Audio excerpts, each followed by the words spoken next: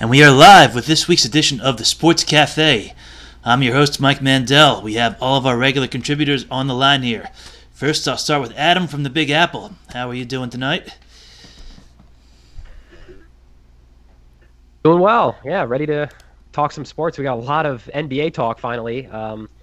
It's been a quick off season, and looking forward to talking about some of the trades and potential free agent signings. Absolutely. And Ian Gus, now from Nutley, New Jersey. Yeah, it feels like winter out here. I'm sure you guys are experiencing it too. Getting deep into November, Thanksgiving next week, and the holidays around the corner. It's definitely crunch time in the NFL season, and lots of NBA developments with the new kind of timeline and schedule for everything between seasons. So looking forward to discussing. Yeah, I think we'll see more and more overlap here. And we've got Mike Weil back from Chicago. Yeah, good to be on again. Ready for the NBA draft tomorrow night. Excited. Finally, Garpax are not in charge of the Bulls, so very much looking forward to the NBA season this year. Yeah, we're definitely going to have plenty of time to talk about basketball. First, we're going to talk about the one sport that is currently active, and that is the NFL. Last Sunday was quite a day. We had a lot of big games and a lot of big plays to end out the week. So go around to each one of you, and we'll see what stood out the most. And I will start with you, Ian, as I believe you had a bye last week, so you were probably only watching other games. No, don't forget who beat your team. You're right. Yeah, this week we have a bye. The other New York team had a bye. Yeah, you don't. Yeah, you probably want to forget that game, which maybe we'll talk about as we make our picks for Week 11 a little bit. But I mean, I think there was a lot of exciting football this past week. I think one thing I also noticed, and I guess it was because the Masters was finishing this Sunday, is there were a lot more late games than you normally see. So the schedule was more balanced. You had, I think, 6 early, 6 late games. So it was kind of a football lover's dream. You got a lot of great finishes. You didn't get too many duds. And even if there were duds, there were plenty of other games to keep you interested.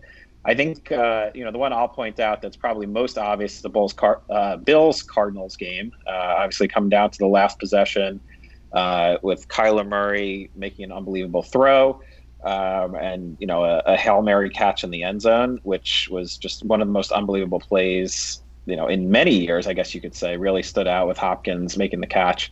And those two teams just seemed like some of the top teams in the NFL. It was a great back and forth game. The Bills took the lead late. Cardinals came back and won it basically on a walk-off. So, the Cardinals were a team that I think most people didn't predict to be, one of the favorites going to this year. I think people were high on Kyler, but maybe didn't think this would be, their year yet. But they've been playing great. And at 6-3, I think a lot of people are on the bandwagon after they've won 4 out of their last 5. So from an excitement level, that was really what stood out. I know there were other surprising results, which I'm sure we'll discuss, but we're happy to chat this game further because this one really stood out in one of the better games in the last few years. Yeah, and I was watching that Hail Mary, and I'm thinking, well, why can't my team do something like this? Why can't we pull off that kind of magic? We simply don't have the talent. Your team only won a Super Bowl a couple years ago. No big deal. How quick you forget. They played well when they needed to in that game. Okay, I'm talking about right now. But Adam, I'll go to you since your team actually did have the bye. You were probably watching a lot of the other games around the league. I think the Jets covered last week. They were -3 versus the bye. But no, I think what stands out to me, I remember a few episodes ago we were talking about which team would hold out with an undefeated record for the longest, which team would have the longest run, and obviously it's now just the Steelers who stand alone at 9-0. But on top of that, not only have some of those undefeated teams that we were talking about a few weeks ago lost games, but some of them, in the case of the Tennessee Titans, are out of the playoffs completely. You look at a team like the Seattle Seahawks, who were playing really well. I think they got off to a 5-0 start. They lost a close game to the Rams, their divisional rival, and the Seahawks now find themselves as the last team in the NFC, in the number 7 seed at a 6-3 record. So even though there's a lot of competitive teams out there. You look at the NFC again. The last team in has 6 wins with the Seahawks and the Rams at 6 and 7 respectively. It just goes to show that it is a long season and a lot of things can change. So some of the teams that looked really strong out of the chute have kind of regressed to the norm here a little bit, and we're starting to see other teams emerge to the leader of the pack. Well, it's quite a turnaround in all of about 3 weeks of football. I think you've seen almost a complete change of current standings. And the Ravens too. I forgot to mention the Ravens. That was the other big game. They were two of our Super Bowl picks, and they find themselves at 6-3 as well. But they're the last team in the AFC, and getting spanked by the Patriots too. And that leaves Mike. I know you had a Monday night game to watch last night, so you got to watch basically everything on Sunday, all the action. What stood out most? I don't know what you're talking about. What happened last night? What stood out the most? I had a good Sunday, actually. I watched the Masters in the morning, as Ian said. Shout out to Dustin Johnson. Well-deserved -20 for the win. It's a Augusta record, and it was weird because it's November, but hey, Masters in November and then again in April, I'll take it. And shout out to Cameron Smith. He had 4 rounds in the 60s, which is a first. So anyway, I watched that in the morning, and then in the afternoon, I watched a bunch of football. And obviously the Cardinals and Bills game was the huge story of the week, and we'll get to that in a little bit. But what stands out to me now is I was looking at the standings, and you have 3 teams in the AFC who were bottom feeders last year, and they're all 6-3. And I'm talking about probably the best story in the league this year, the Miami Dolphins, at 6-3 with Ryan Fitzpatrick starting out well, and then Tua taking over, and their defense is 5th in points allowed in the league. So they're playing great, and Brian Flores has done an excellent job really shaping them up in a year. This was supposed to be a rebuild year for them, and they look like they're a playoff team.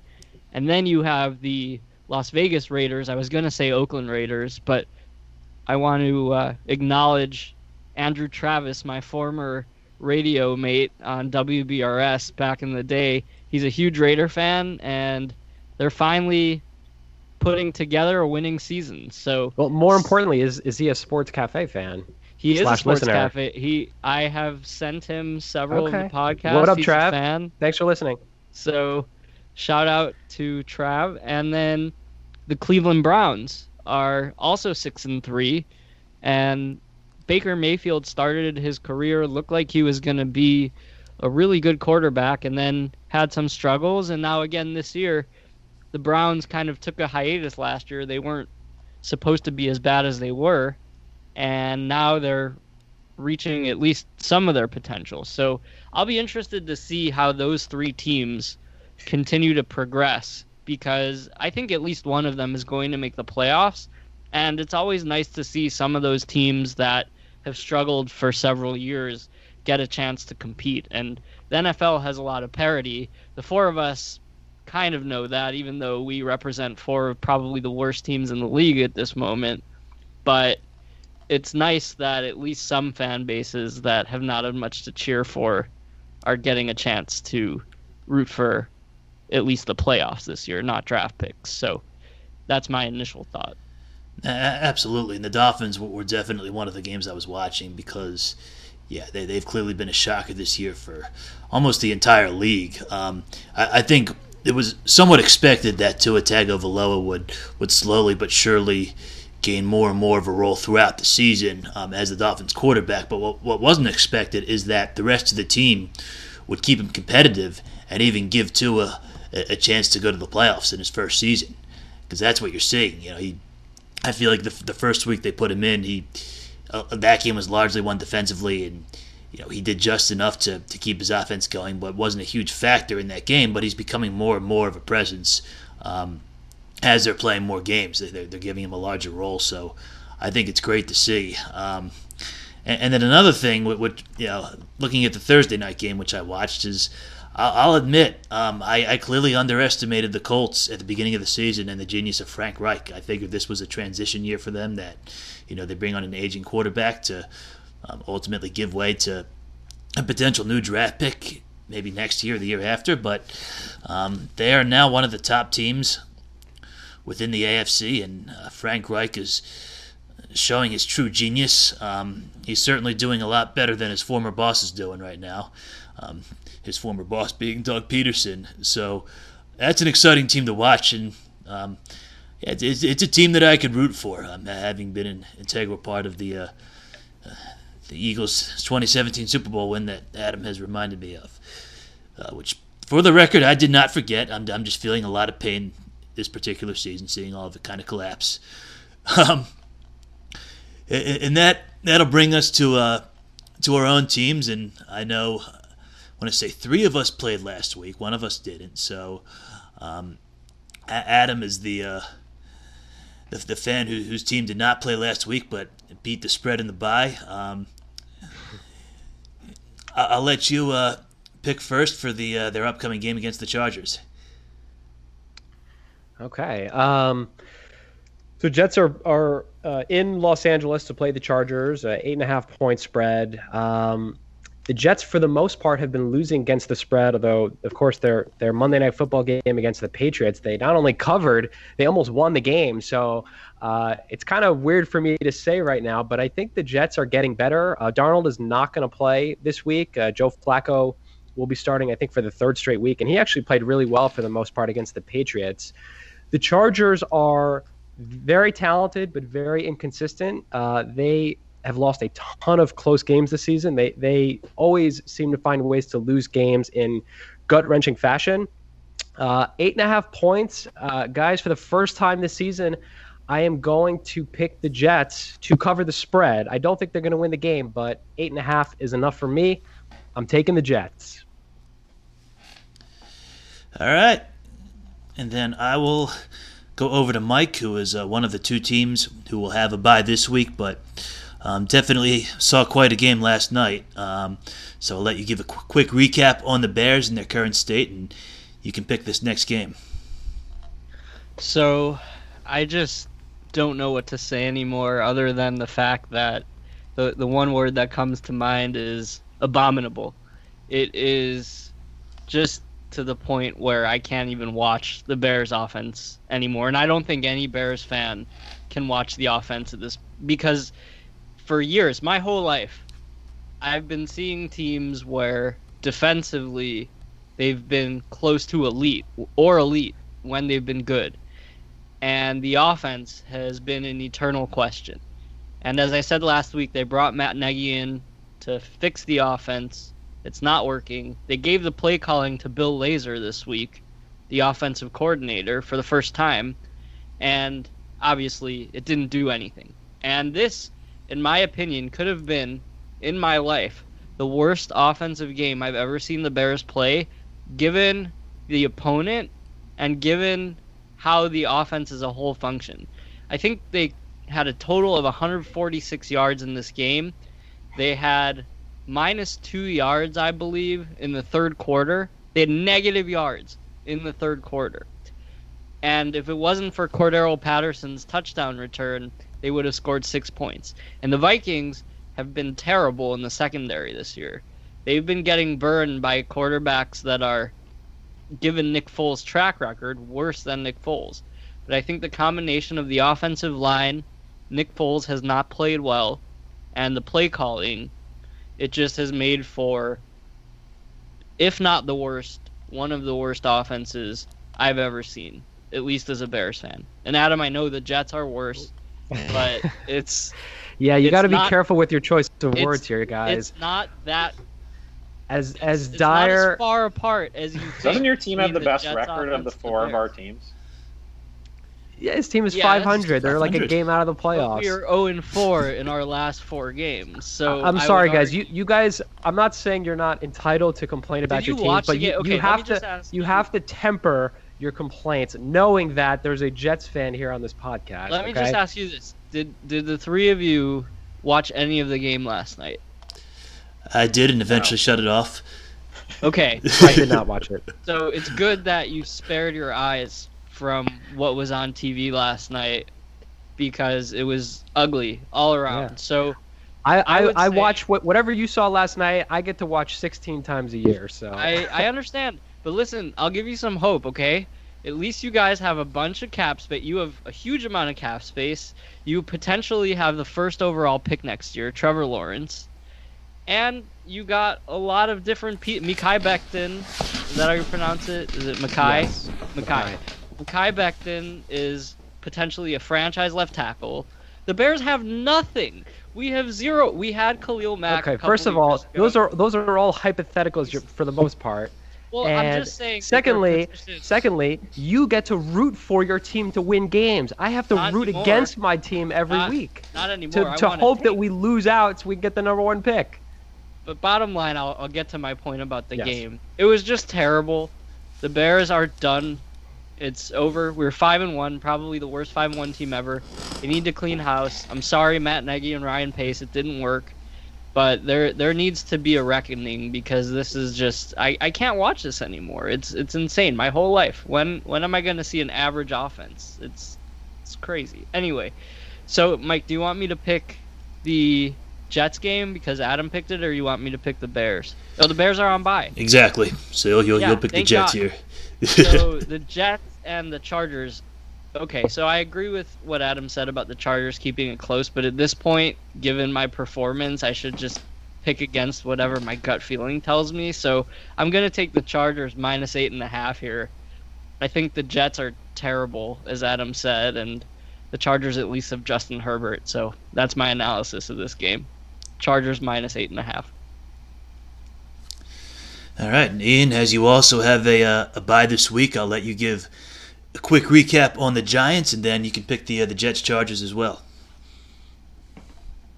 So, Giants Eagles, which it sounds like you may have already wiped from your memory, Mike. I think it was a relatively entertaining game. It was not a flawless game by any means, but it was a good back and forth. And for my sake, the Giants did not blow it in the end this time. Although I feel like they gave the Eagles plenty of opportunities, and they just didn't take advantage of it. There was the second rushing TD opportunity for Daniel Jones that was called back due to an offensive hold. There were a couple other drop passes that would have resulted in first downs and keeping the clock running. But the Eagles are just, I don't know. I mean, they might even be worse than the Giants. But the Giants, I know Adam's been talking them up almost every week. They have potential. It's just they really can't. I haven't seen them, complete a game to the best of their ability. I don't know if that's a coaching issue, personnel issue, whatever the situation is. They do seem to play hard.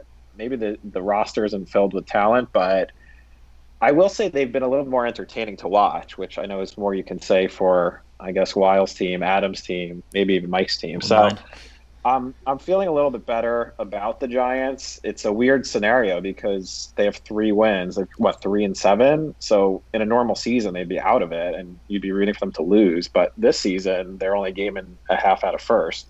That said, they do have a bye this week, so I guess they're likely to lose ground. But it's definitely a weird year in a lot of ways, and the Giants season is proving that as well. It was good to get the win against a team besides Washington. Let's see if they can beat a team outside of the NFC East, and then I'll, actually be a little bit more excited. But for now, I'm cautiously optimistic and hope to see at least continued progress the rest of the season. But Ian, they've got 3 wins, but you look at the first game against the Eagles, the game against the Bucks and the Cowboys, they blew the Eagles game, but but that has to they're right there. They should have won those games, but they didn't, and that's what I'm saying is they're not a good team wins those games. A competent team wins those games. I mean, that loss against the Eagles was one of the all-time. I don't know if you want to call it a choke, but I mean they were up. I don't remember the numbers. Mike Mandel probably does, but the Giants blew it in the last couple of minutes. So you're right. But they're rebuilding. It's a new coach. Yeah, and as long as they're playing hard, I think you have to be happy with the direction they're headed. Positive signs for sure. All right. So what are your thoughts on the Jets Chargers? You want me to pick the Jets Chargers? So I'm going to agree with Adam here. The Jets, they played better last week. They're coming off a bye. Chargers are a team that I feel like every time they have expectations, they never usually live up to them. I know it's a bit of a new regime in LA now, but 8.5 seems a bit high, so I will take the points and go with the Jets keeping it close. It looks like the mics are going to be aligned here. The Jets beat the spread for the first time 2 weeks ago. Played an impressive game, but I don't expect them to do it again. I think the Chargers are not going to hold back. They're another team that, via their record doesn't look so good, but have a young rookie quarterback who's looking to prove himself. I don't think 8.5 is enough, and I'm going to go with the Chargers. So next we'll go to the other team that's playing this week, which is the Eagles. But I'd be remiss not to mention the standings of our picks. From last week, the host has made a comeback, going 4-1, picking both against his own team and for the Rams against the Seahawks. That brings me up from last place to second. Adam is still cruising in first at 2-3 last week. You still have, I think, a 4-game lead over me, and Ian and Mike both also 2-3 and are now tied, 16-17, one behind the host. 5 behind Adam. So it's definitely getting closer here, and still a lot of the season to go. So that'll lead me to the Eagles, who, as Ian recalled, I tried to wipe it from my memory. I can't entirely wipe it because as much as I want to see the Eagles fail to win their division and put themselves in a better position for next season, the game, they can't be that painful to watch. This was just pure pain. This is one of the games that, by all accounts, they should have won. Right? If they're going to have any chance to do anything this season, they know that they basically have to sweep their division. We saw the Giants choke against us the first time we played. And this time, the offense didn't do anything productive. They made mistake after mistake after mistake, save for the running game. I'll give the running back some credit. They played a great game, but the passing game, nothing seemed to go right. The offensive line couldn't hold as usual. Wentz continued to hang on to the ball too long and get sacked, and the defense did not show up. They even if the offense was competent, the defense would not have allowed them to get back into it. So, for me, I think this is when you have to start, and I know what the coach has said about this, but this is when you have to start thinking, okay, is it time to put in the kid, Jalen Hurts, who we drafted as our second rounder this past draft. Many people were scratching their heads, but I think this is as good a time as any to give him a shot. I know that Peterson and the team are going to argue, well, hold on, we still have a shot at making the playoffs, so we got to go with our franchise guy, but this is not the year to do it, because even if they somehow pull out a division win at 6-9-1 or whatever, they're clearly not capable of beating a playoff caliber team, and all that would do is set them up for a tougher schedule next season and a worse draft pick. Didn't they just sign Wentz to an extension though, like last year? They did, but we see how well that's working right now. I feel like you can't necessarily bind yourself to those contracts, right? I mean, if it's not working, something's got to be done. I'm just saying we got to test out the kid. That's all I'm saying. And if that doesn't work out, we go right back to Wentz. But I figure this is the season to give it a try. So that said, I'm going to go against conventional wisdom here, against the Cleveland Browns, because this is really the only team outside of their division that we would even give them a shot at winning.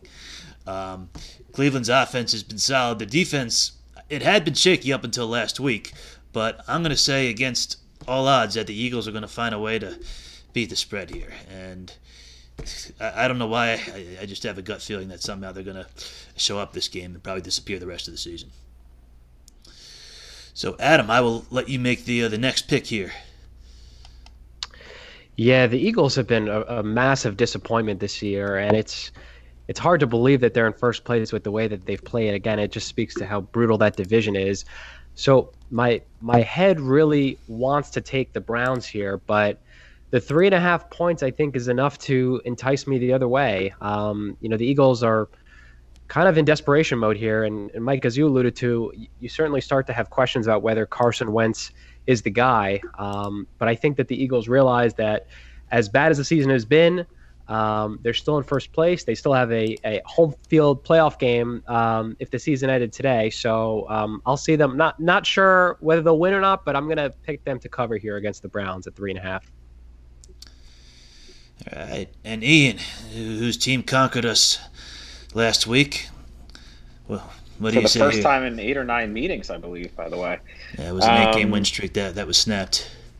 Had to happen. So I'm going to agree with both of you, and I'm a little reluctant now that we seem to all be on the Eagles bandwagon. But I was going to bring it up earlier when Mike Weil was mentioning the surprise 6-win teams, and I think the one that I have no confidence in is the Browns. I mean, they started 4-1.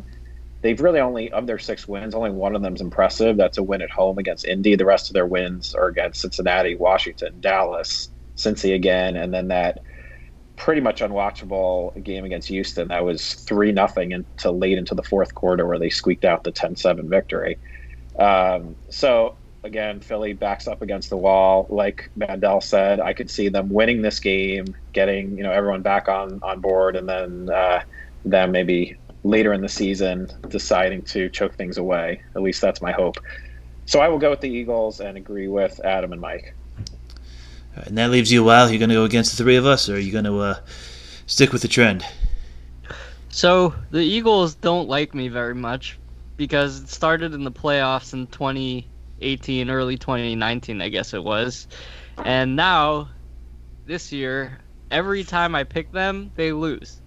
So, given that track record and my surprise team, even though I know the Browns are 2-2 in their last 4, I'm going to pick the Browns here. I like that I'm going against the three of you guys. I could gain a game. So the Browns have been solid, if unspectacular. Odell Beckham Jr. obviously is out, but I have not been impressed by the Eagles at all this year. So can the Browns win by 4 points? Yeah, the Browns can win by 4 points. Cleveland, -3.5. I will be gaining a game on the three of you who foolishly have faith in Carson Wentz and the Eagles this year because I'm done with them. Yeah, we'll see about that. Given that 2 of us have buys this week, we have not 1, but 3 games of the week in tradition from last week. 3 great games. It was even harder to pick this week because there were a couple more that I could have chosen, but I chose the 3 that looked like they'd be the most fun and had lines available when I looked. First, we'll look at the clash of the Titans in the NFC West. The Seahawks, or the Cardinals at the Seahawks. The Cardinals get 3 points here. Mike, I'll start with you. This game is really interesting because you have 2 of the most exciting quarterbacks in the league. I took the Seahawks and the points last week, and it didn't work out for me. The Rams they surprised me, frankly, last week. So the Cardinals are getting points. The Seahawks defense is terrible. The Cardinals are coming off of that epic Hail Mary win. Even though it's in Seattle, there's no fans. I'm going to take Kyler Murray and the Cardinals, +3. I like them +3 here. All right, and Ian, who I think joined me in picking the Bills against the Cardinals and somehow won that last week. Yeah, so I'm going to agree with Weil on this one. I just feel like Arizona's playing a lot better. Seahawks and Russell Wilson really hasn't looked like himself the last few weeks, so hard to say if this is a trend or just a couple-week blip, but the Cardinals did beat the Seahawks their first meeting in overtime, 37-34. It was a thrilling game. So Arizona's not afraid of Seattle. Without the fans there, that obviously helps because it is a tough place to play. Thursday night game, sometimes makes for a little sloppiness. Things get a little crazy. Definitely can see the Seahawks going down again at home. All right, so we've got two with the Cardinals. Adam, I will go to you. Yeah, this is going to be an awesome game. I think a rare Thursday night matchup that you have to tune in and watch. And not only is it important because it's intra-division, but you look at the Cardinals and Seahawks have the same record at 6-3, but the Cardinals right now are the number 3 seed with obviously a home game in the playoffs, and the Seahawks, as I mentioned earlier, are the last team in the playoffs. So a win for the Seahawks could reverse those fortunes right away. That being said, I love the way the Cardinals are playing right now.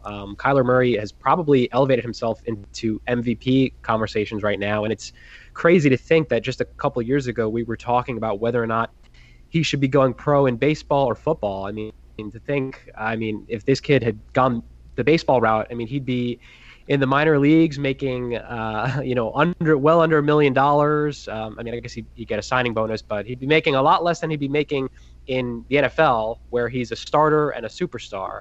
I'm going to take the Cardinals. This is this should be a shootout. The Seahawks have been struggling. The defense, I think, is a lot worse than expected, having brought in Jamal Adams. I'm gonna take the Cardinals. Yeah, and I was one who made a bold prediction at the beginning of the season that the Cardinals would somehow manage to win the division, despite it being the toughest division in the league, and then finishing fourth last season. And I mean, Kyler Murray has been an absolute monster this year. Clearly, the trade for DeAndre Hopkins has benefited them in a big way. Their other players have stepped up, and Seattle is going without the 12th man. That said, they still have managed to find a way to be unbeaten at home this season. I don't know how, but I guess they still feel some sort of home field advantage. So that's something that I cannot ignore. I still think that Arizona will go on to win the division, but I don't think they're going to win this one. So I'm going to go against the grain and pick the Seahawks. I will add, though, this is only their fourth home game, right? And their first three wins were against New England, Dallas, and San Francisco. So be a tough matchup for them. It's number 5 home game, if I'm not mistaken. Am I missing one? Yeah, I gotta look, but oh, I'm sorry, Minnesota as well. They won by 1 point. Yeah, true. But all right, we will see. We will see. So that brings us to game of the week number 2, the Packers at the Colts. And Ian, I will go to you first. Yeah, this is another interesting one. I believe I picked the Colts last week on the road against the Titans. I feel like the Colts are trending upwards, and Green Bay has had a couple of hiccups. They were one of those late undefeated teams that I think I've lost a little bit of confidence in. Still leading that rather poor North Division with the 3-game lead now over Chicago. I think I'm going to go with the home team. I'll go with the Colts. They seem to play well, no matter where they are, and can see them winning this game by at least a field goal. All right, Mike, I will turn to you next. So, as much as I hate them, I'm going to take the Packers. They're getting points. They squeaked it out against the Jaguars last week. I know the Colts beat the Titans, but to me, Aaron Rodgers is going to bounce back, and the Packers offense is going to score enough where they'll either win or keep it within 2. I think the Colts, if they win, it could be a field goal, but I'm willing to take that risk. So Packers plus 2.5. All right, Adam, how about you? I'm taking the Packers as well. They were a bit underwhelming last week. They almost lost to the Jaguars somehow, but they still control their own destiny. They're first place in the NFC right now. I see them bouncing back. Should be a close game, but I'll take the Packers if you're giving me the points. Yeah, this is a tough one for me. I keep going back and forth here because, but both these teams have been so much streaky this season. They both overall been great, and it's going to be a lot of fun to watch. But I think at the end of the day, I got to go with the Colts. They seem to be an even hotter team right now than the Packers, and even with a couple of points, I still think that they're going to cover the spread. So that leads us to our last game of the week, which I believe is a Monday night matchup between the LA Rams and the Tampa Bay Buccaneers in Tampa. Rams get 3.5 points. Adam, I will let you pick this one first. Yeah, the Rams have been a really hard team to figure out. They've looked really good at times. I mean, the win over Seattle last week was very impressive, and then they've had a couple of duds. If you look at, they lost to a beat-up San Francisco team. They lost to Miami earlier in the season, although the Dolphins may actually be a pretty good football team. I'm going to take Tampa Bay here. I really like the way they played last week. I know they were embarrassed 2 weeks ago in primetime Monday Night Football against New Orleans. So I see Tom Brady bouncing back. I'll take the Buccaneers minus 3.5. All right. And I will go to Ian next. I'm also going to take the Bucks. I think they're showing last week, which we haven't talked about as one of the bigger surprises, to score 46 points. A lot of people were questioning Brady. He threw for 3 touchdowns. I think he QB sneaked another one, 340 yards. Again, it was against Carolina, not the best opponent, but it was still pretty impressive, and on the road as well. The Rams have played really well this season, but I'm still not fully buying in.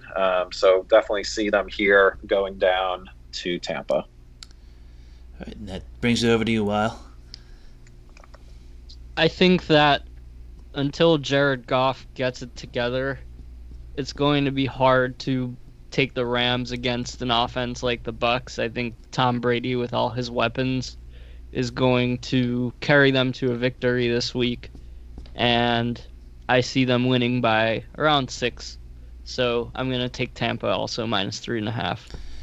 Although I love how the Rams defense played last week, and also I think their running backs have been impressive. They're 3-headed monster, but I still see the Bucks here. And I did pick the Rams last week against the Seahawks, but this week I got to agree with you guys. I think that the Rams have been impressive this season, but the Bucks are still the better team and have mainly been more consistent. So looks like we're all going to be with the Bucks. So that's a wrap on football. As we said at the beginning of the show, we have a lot of basketball topics to talk about with the season starting in just over a month, and free agency and being in full swing right now. So we've seen a bunch of big transactions come across so far, but I don't think there's any topic that is quite as big as James Harden declining the Rockets option and openly discussing his desire to join the Nets. So Adam, I'll start with you because I know you had brought up the discussion point of whether or not the superstars should be the ones that are forcing trades on their team. So, what are your thoughts here? Also, as being, I believe the Nets are your second team, if I'm not mistaken.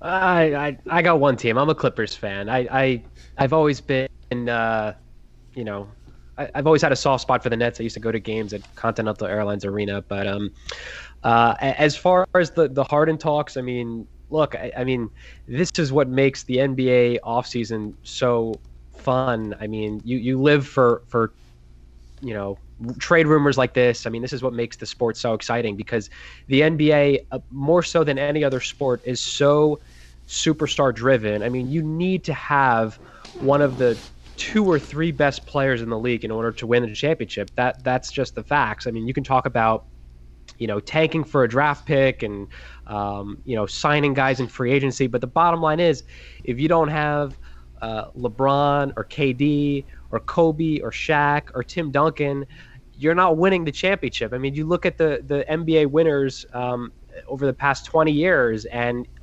basically one of those 5 guys has been on a roster of the championship winning team. So that's why when a guy like James Harden, who is probably a consensus top 5 player in the NBA, when a guy like him becomes available or is demanding a trade to another team, it is so newsworthy.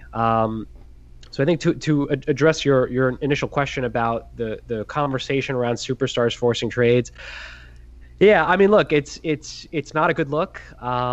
It's something that I think the NBA should.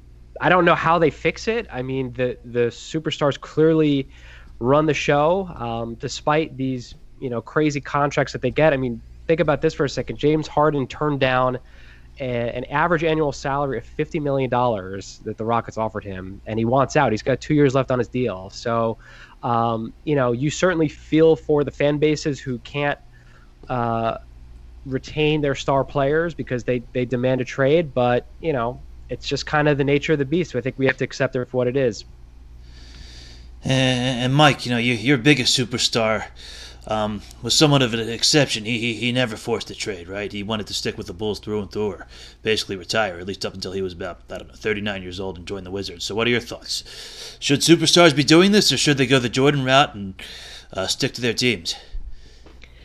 I'm a traditionalist, so I like when the stars of teams stick with their teams, but I know realistically in this day and age it's not going to happen because you have players teaming up as early as AAU, making plans to play together once they turn pro. So it doesn't surprise me, and I think LeBron, as he's jumped around, has kind of normalized this new era. And if the biggest star in the game is doing it and is succeeding, then what's to stop other players from doing it? So I don't have a problem with it.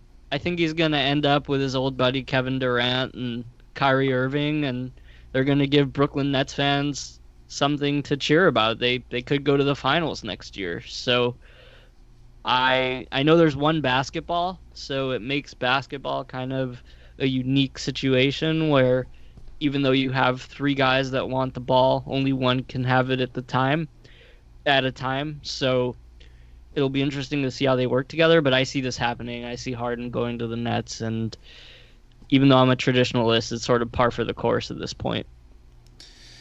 And Ian, what do you think about Harden coming into town? You think you're going to switch over to the Nets if he comes? I've had plenty of opportunities. I don't think this will be the saying, straw that breaks the camel's back. Yeah. I mean, I'm not necessarily in favor of it, but I will say it makes things interesting. It makes kind of the NBA offseason different than other sports. I guess you have a little bit with holdouts in the NFL, but not from a trade perspective. But no, I mean, if we want to kind of transition to the will it work discussion, I mean, I have a lot of doubts. I mean, we saw it with the Knicks with Carmelo many years ago. It's like you really have to change your game when you're a superstar playing on a team and leading that team. And when a player's still in his prime and one of the best players like Harden is in the league, he's not going to want to play second fiddle to anyone. And he might have to, or there'd have to be buy-in from all three of those guys for the Nets. And I know there are some rumors too with the Celtics and your team, Mike, the Sixers. There's been a little bit of rumor around those teams, and I think it's interesting too with the Rockets and their front office. If the Nets don't provide the best offer of all the teams, what do they end up doing? And I believe they don't have to listen to Harden, right? Because he doesn't have a no trade clause. So, if another team swoops in, a team like the Warriors, for example, who have, a lot of assets, a lot of, top picks, would they consider doing something with another team? I would say he's definitely out of Houston. I wouldn't say it's for sure that he's going to Brooklyn, though. It'll be interesting to see how it plays out and if it ends up happening, as soon as tomorrow before the NBA draft.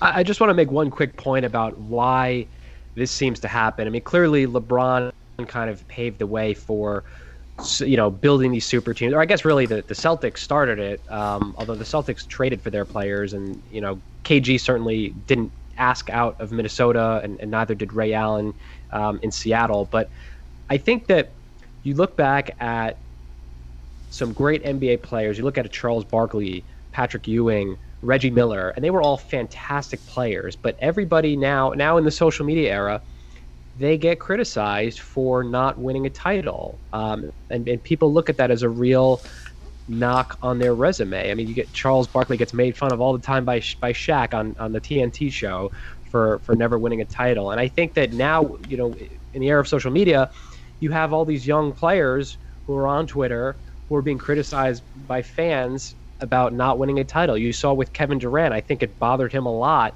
that he wasn't able to win with Oklahoma City, and he was willing to basically sell out and sign with the greatest regular season team we've ever seen to guarantee himself a championship. And I think a guy like James Harden probably feels somewhat similar in the sense that he's accomplished everything that he can from a regular season standpoint. He's won an MVP, but he's probably reached as far as he can go with the Houston Rockets. And he would have to sacrifice numbers and certainly his ego, but going to a team like the Brooklyn Nets with other superstars probably gives him the best chance to win a title other than teaming up with LeBron. So unfortunately, I think a lot of these players feel pressure that their careers aren't validated without a title, and as a result, you're seeing more and more players demand trades.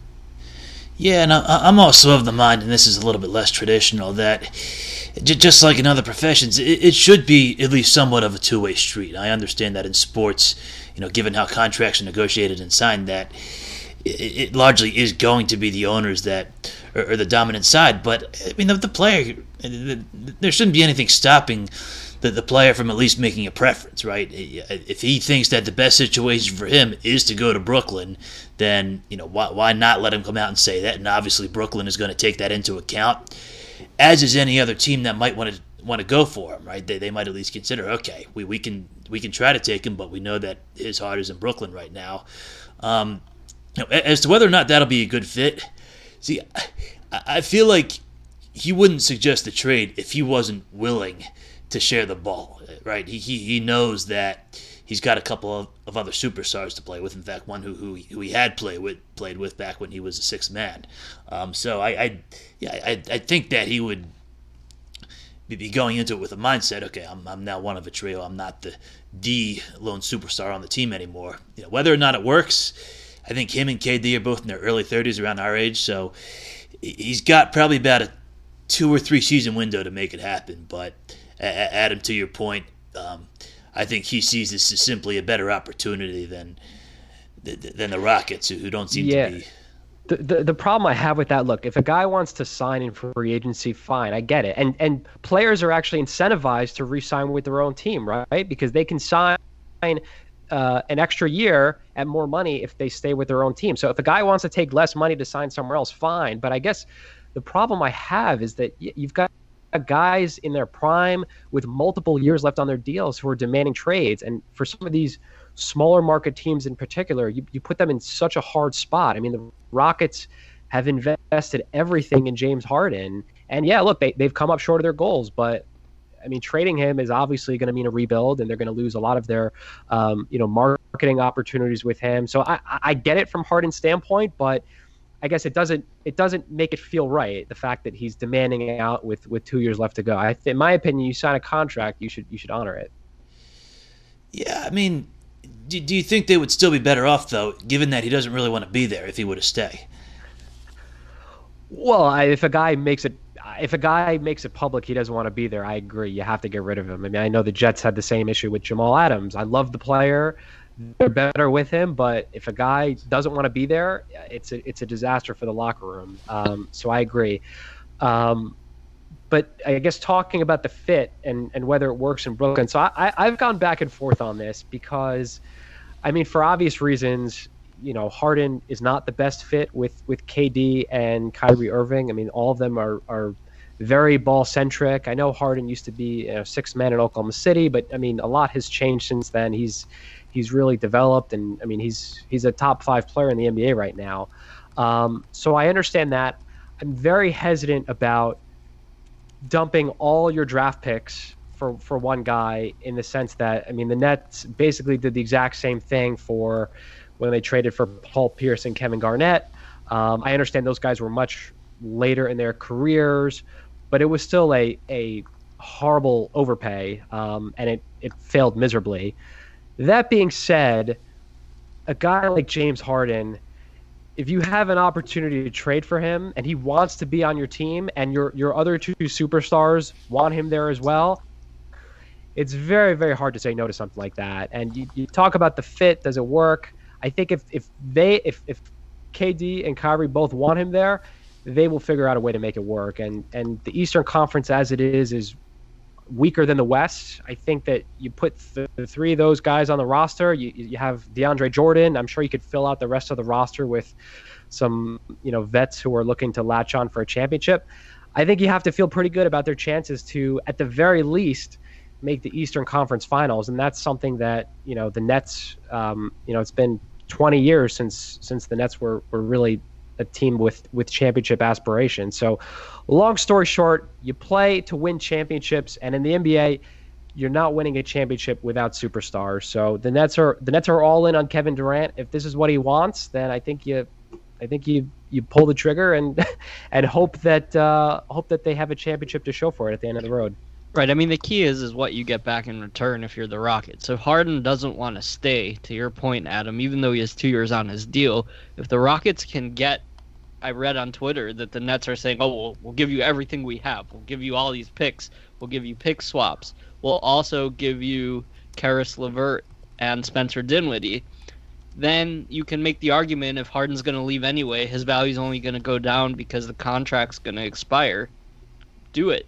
So I think that this could potentially work out as well as possible for both teams, because if the Bucks made the trade for Drew Holiday that they did today, and they had to give up, 3 first-round picks? Yeah, that's crazy. Then think about how much Harden's going to be worth. So it looks to me like it's a seller's market. So, right, exactly. The Nets, they definitely have enough to get it done. LeVert, they've got Dinwiddie, several picks and pick swaps going to be enough when these first-round picks could be in the back of the first round. But if they're giving up like 3 first-round picks and then 2 pick swaps, and you're talking 5 years out from now, I mean, that's a long time. I think you probably hit on 1 or 2 of those draft picks. But I think what I wanted to ask you guys was, I think just another angle I've taken here is my concern around the Nets right now is the uncertainty around Kyrie and KD as far as health is concerned. Durant has not played in a full season. Everyone assumes he'll be back at full strength, but you never really know. Kyrie Irving has been very injury prone. So the question would be, if one of those 2 guys goes down, and I know the Nets have a lot of depth, they've got a lot of nice pieces. If one of those 2 guys were to go down, do the Nets still have enough left on the roster to be, championship contenders? If it's just KD and the rest of the guys, or just Kyrie? If the answer is no, then Harden becomes real insurance, because if one of those 2 guys goes down, then at least you've got Harden and Durant, or you've got Harden and Kyrie, and I think that's a pretty solid 1-2 punch that can compete with anybody in the Eastern Conference. Yeah, I think that's part of it too. And I mean, basketball's still a contact sport, and you got guys that are in their 30s. I feel like you have to anticipate the potential for a major injury to happen, and it does give that insurance when you have that extra superstar that's now on the team that can carry him through those injuries.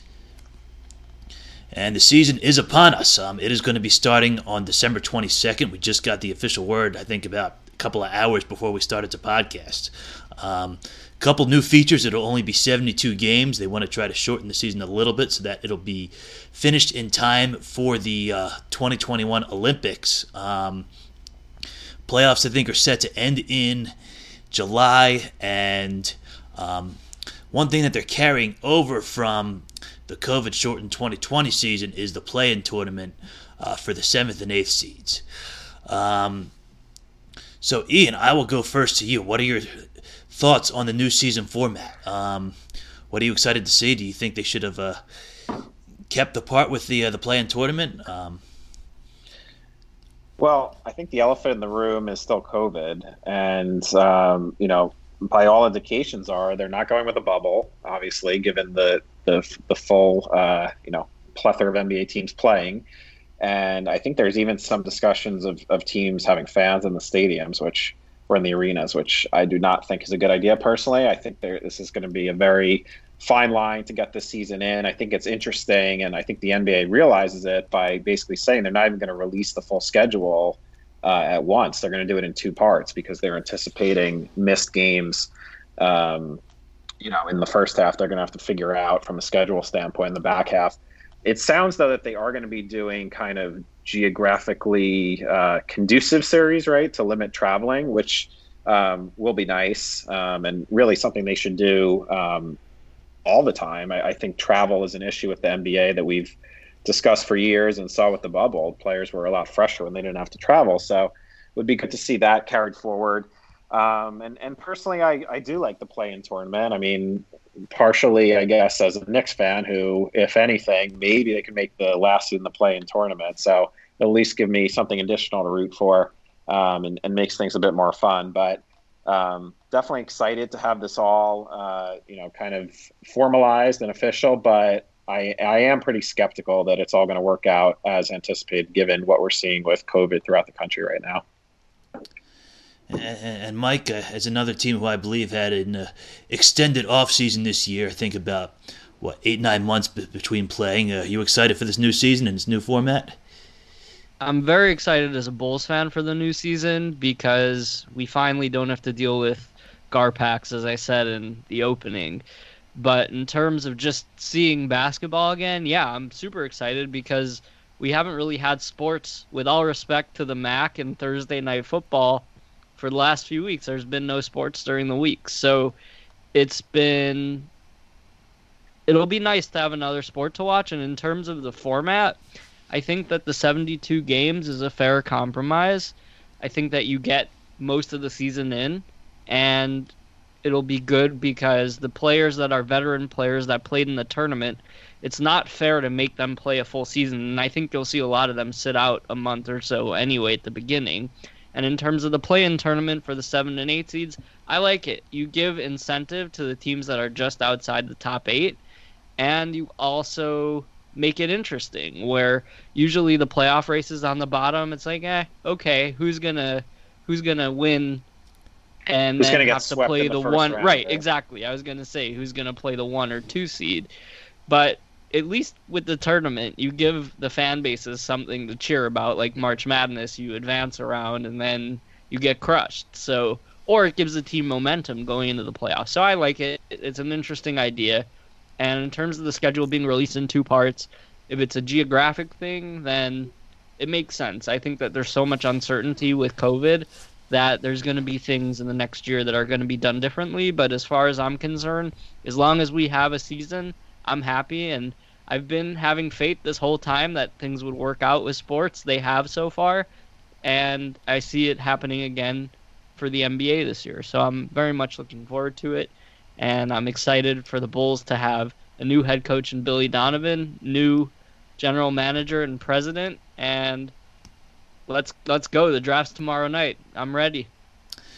Yeah, I think things are definitely looking up for the Bulls. And that brings us to Adam, whose Clippers had the shortest offseason among the 4 of us, who will be looking to get even further than they did last season with a new coach. What do you think? You excited about this?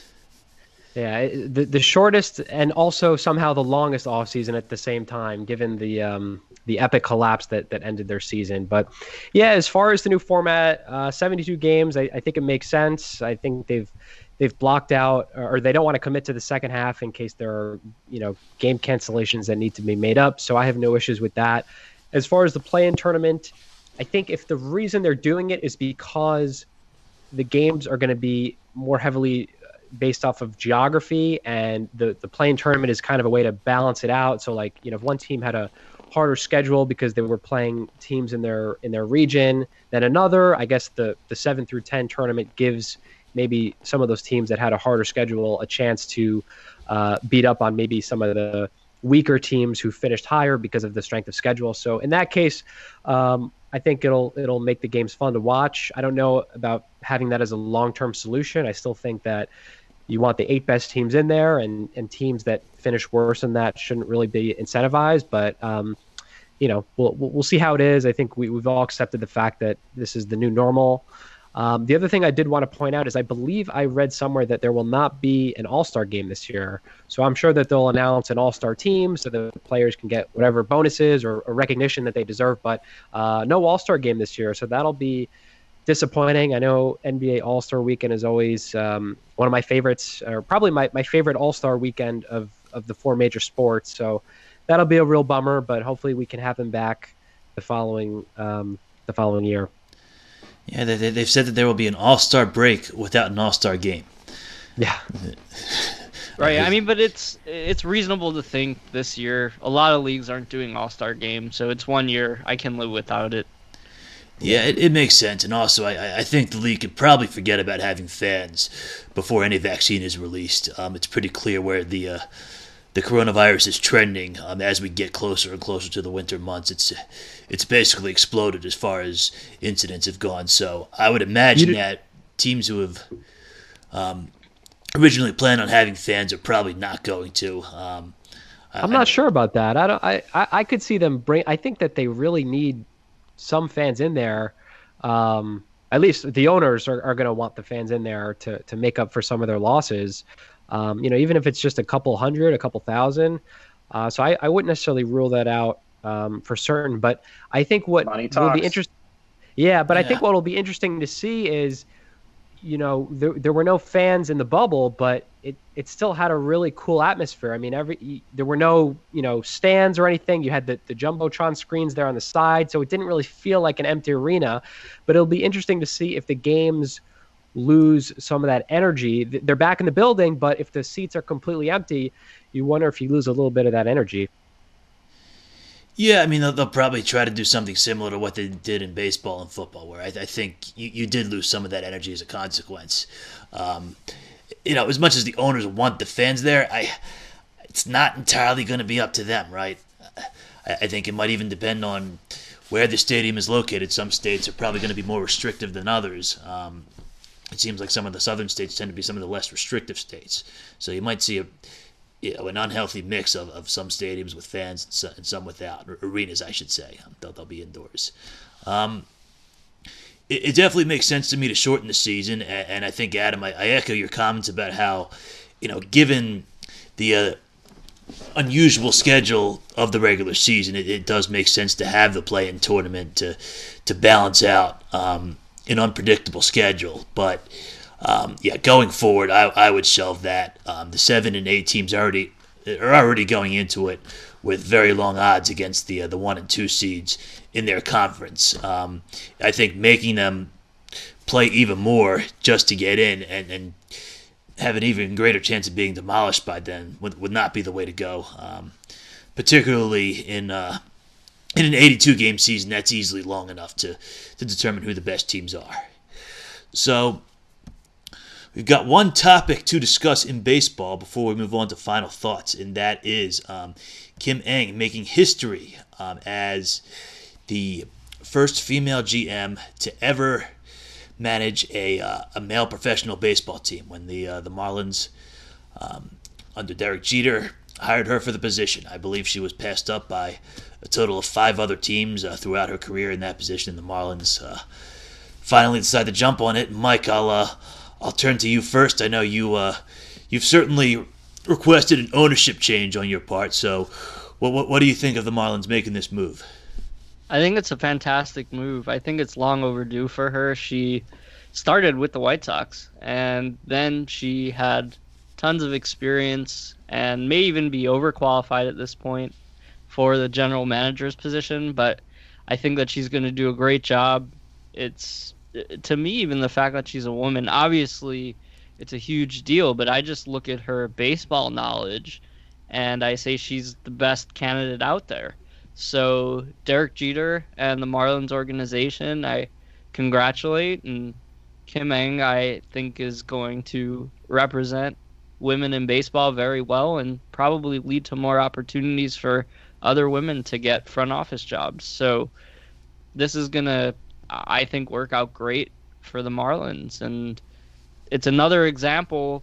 The Marlins are under the radar. I was talking about it during the baseball season. They have all these great pitchers that are coming, and they have a talented young team, and they swept the Cubs, which is always good. So this is another step in the right direction. And Adam, we're going to have to be facing these Marlins a lot next season, given that we're in the same division. What do you think of the hire from a neutral standpoint? Yeah, it's always great to see barriers broken. I think the ultimate goal is we get to a point where, these hires are not judged based on gender or race or anything like that, that they're assessed strictly as baseball people. So hopefully we're getting to a point where that happens.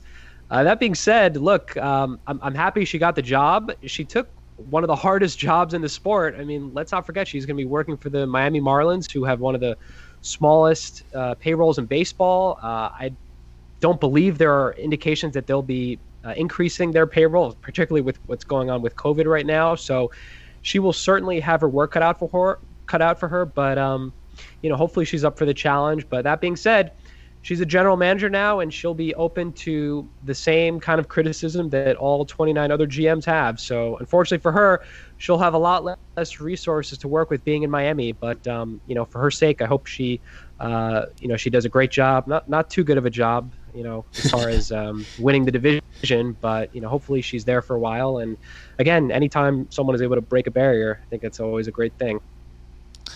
And I will turn to you, Ian. I know you had probably the Yankees had the most experience they've played against the Marlins probably like ever, and won't likely be the same next season. But what are your thoughts on this?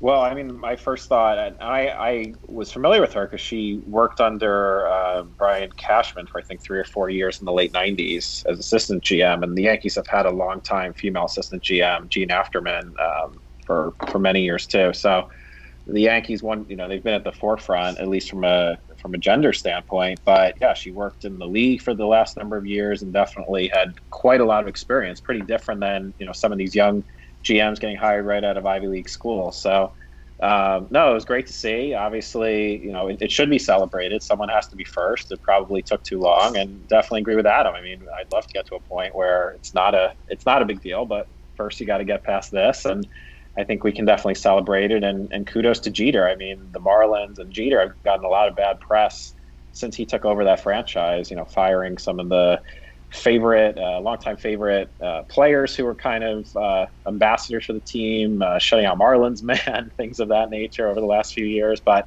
I think he's getting a lot of good press here, and it'll be interesting. She definitely doesn't have too many resources from a money standpoint, but let's see what she can do from a trade and I guess fiscally making the right signings when her payroll is pretty small. So looking forward to seeing how it plays out. And the Marlins are a fun team. I think they might be my new National League favorite that I'll root for.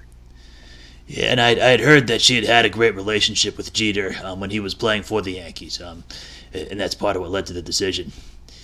But yeah, I think being a team who's a rival of the Marlins, I got to give it to them. They seized a really excellent opportunity here, in my opinion. She had been passed up in the past by the Dodgers, the Mariners, the Padres, the Angels, and the Giants, all West Coast teams, all for that general manager position, I think going back to 2005. So the Marlins, I think, really were smart to jump on this because, Kim Ng, knowing that she is making history here, being the lone woman, not just in baseball, but in all of male professional sports, in her position, I think she's going to feel that she has to work extra hard, if that's even possible for a general manager to work twice as hard as any of her male counterparts, because she knows that she's going to be under a microscope. Being in the position, whether it's fair or not, she will be judged differently by the public than her male counterparts are. As you guys said, would love to get to a point where gender is no longer a factor in these hiring decisions, but right now clearly it is, and I think that Ng will use it to her advantage, and I don't know that you'll find a harder working GM than her, and that's really saying something. So I think it was a great move for the Marlins. As a Phillies fan, obviously, I don't much envy having to go up against her, but you've heard my comments on the Phillies' future last week. I don't think they have much of one for the next few years. So I guess I could still be proud of the Marlins for making this decision while still being able to root against them on the field. So that'll bring us to final thoughts for the week. Adam, I will start with you. I hope I'm not stealing Mike Weil's thought here. I know we both wanted to say something about the draft, but tomorrow night is the NBA draft. I have a feeling we'll have a different thought here. Tomorrow night is the NBA draft. My favorite draft. I've been a few times. I love watching it on TV as well. I'm excited to see where LaMelo Ball goes. It's kind of funny to think where we were with Lonzo Ball a few years ago, where LeVar was the talk of the town, and here we are, LaMelo, a few years later, who's probably the consensus number one pick, and LeVar is nowhere to be heard of. So just kind of interesting how things have changed. As far as LaMelo's draft prospects are concerned, I'd really like to see him go to a decent-sized market. I know he's probably projected to go number one at Minnesota. I hope that's not the case, because I think that he really would get lost playing there. They don't have a lot of games on national TV, and I don't think the team would be very good. So I'm hoping that he falls. Maybe he goes to a team like the Warriors. Maybe the Bulls can somehow snag him at number 4. But I think he'll be a fun player to watch. I don't know that he's a championship caliber player. I think there are questions about his defense and his work ethic, but he's certainly a flashy passer. He's a great 3-point shooter, so he'll be fun to watch. I'm looking forward to seeing where he ends up. Awesome. And Mike, I will go to you. Yeah, we can have more than one thought about the draft, Adam. It's fine. I am excited as well for the draft tomorrow night. That is my final thought. And the first three picks seem like it'll be, we don't know the order, but James Wiseman, LaMelo Ball, and Anthony Edwards. And then from there, it's up in the air. But the Bulls have the fourth pick, as Adam mentioned. And one name I'd like to see them get is Deni Avdija. He's the best player out of Israel ever, and he's been tearing up Europe. So I'm interested to see. Arturas Karnisovas is European, and he seems like he's open-minded. He was running the Nuggets, and they obviously had Jokic, who is one of the best, if not the best European player in the league right now. So I'll be interested to see what happens. But Deni Avdija, wherever he goes, I'm going to follow his career. They project him to be a pretty well-rounded small forward and a good wing player, and the Bulls could use all the help they could get in terms of depth at the wing right now. So if the three players projected at the top are taken, I'm hoping the Bulls take Avdija at 4. So we will see what happens, and I guess we'll report back next week on the draft, and we'll see if our predictions are correct. Yep, I absolutely expect we will be talking about the recap this time next week. And that leads me to you, Ian. What's your final thought for the night? Well, I'll talk quickly about the draft, and then I just had one other point on the NBA fans and things like that. With the Knicks, the 8th pick, as we previously discussed, they went down in the lottery, as they tend to do. I haven't been following too closely the players in that range, so hoping one of the bigger names falls to them. I think, while to your point, just looking at some of the mocks, LaMelo Ball is actually one of the mocks says he's going to go all the way down to 4 with the Bulls, and I think that would be very interesting to see him in Chicago. And then another mock draft I'm seeing does have your guy Deni going to the Bulls, so that'll be fun to see if it does end up happening. The Knicks, I've seen it seems like they're going to maybe go for a point guard, whether that's Tyrese Halliburton. I've seen a couple other names in the lower part of that top 10. I don't know that any of these guys are going to be difference makers. The Knicks have a lot of rebuilding they need to do, so not holding my breath, but hopefully my biggest win coming out of tomorrow will be the Knicks not taking on Russell Westbrook's contract or any other aging veterans. So that's what I'm hoping to see. And then just one other point on fans in the NBA, and it's something we'll keep a close eye on. It's just interesting to see where we were, early last year, where one case shut down all of sports, and cases now are at higher than they've ever been in the country and in the world right now. And, fans are attending games in most NFL stadiums, and it seems like the NBA, a lot of owners want it to happen. It probably, from a health perspective, should not, but like Adam was saying, money talks. And there's an interesting article, actually, that I was just reading about the Golden State Warriors, who obviously in California, their governor's pretty strict about what goes on there and, all that. But they have some plans around using rapid testing and potentially filling the arena up to 50% with rapid testing, which can get results within 15 minutes. So if they're able to pull that off, that would be very interesting and definitely be a model for other teams to follow, partnering with the organization Clear, which is an interesting opportunity, which I know I use for Yankee games. So it's kind of like TSA PreCheck, but a different company. So something like that. I think there's a lot of opportunity for innovation, and technology can play a big role in that. So hopefully we see, even before the vaccine, some interesting opportunities for fans to safely attend games.